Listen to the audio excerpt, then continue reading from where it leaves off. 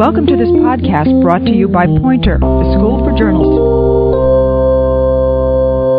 This is Roy Peter Clark, the author of the book Writing Tools. This is the podcast for tool number 8. Establish a pattern, then give it a twist. Build parallel constructions, but cut across the grain.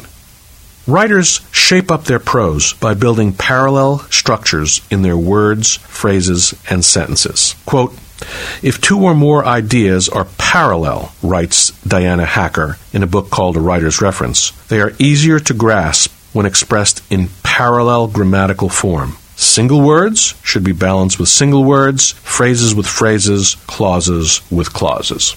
"Use parallels wherever you can," wrote Sheridan Baker in a classical book called The Practical Stylist. "Equivalent thoughts demand parallel constructions." What's a parallel construction look like?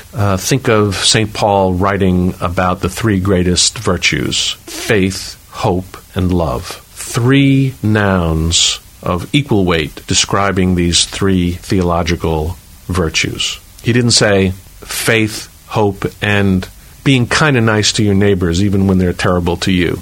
What I just sort of ad-libbed is a different kind of a structure. It's parallelism with a twist.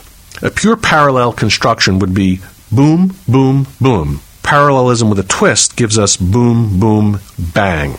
A pattern with variation created these now familiar phrases and titles: hither, thither, and yon, winkin', blinkin', and nod, Father, Son, and Holy Ghost, Peter, Paul, and Mary, sex, drugs, and rock and roll.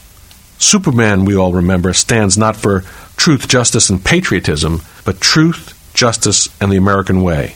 Two parallel nouns with a twist. That's tool number 8. Establish a pattern, then give it a twist.